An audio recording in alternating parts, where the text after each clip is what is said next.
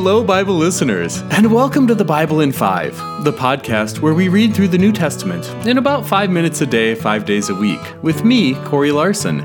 Today we continue reading the letter of 1 Timothy with chapter 4. Listen for God's word to you. The Spirit clearly says that in later times some people will turn away from the faith. They will pay attention to spirits that deceive and to the teaching of demons. They will be controlled by the pretense of lying, and their own consciences will be seared. They will prohibit marriage and eating foods that God created, and He intended them to be accepted with thanksgiving by those who are faithful and have come to know the truth.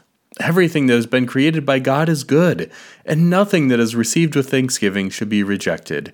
These things are made holy by God's word and prayer. If you point these things out to the believers, you will be a good servant of Christ Jesus, who has been trained by the words of faith and the good teaching that you've carefully followed.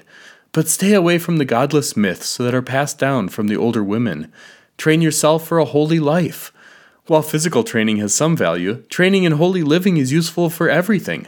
It is promise for this life now and the life to come. This saying is reliable and deserves complete acceptance. We work and struggle for this. Our hope is set on the living God, who is the Savior of all people, especially those who believe. Command these things. Teach them. Don't let anyone look down on you because you are young.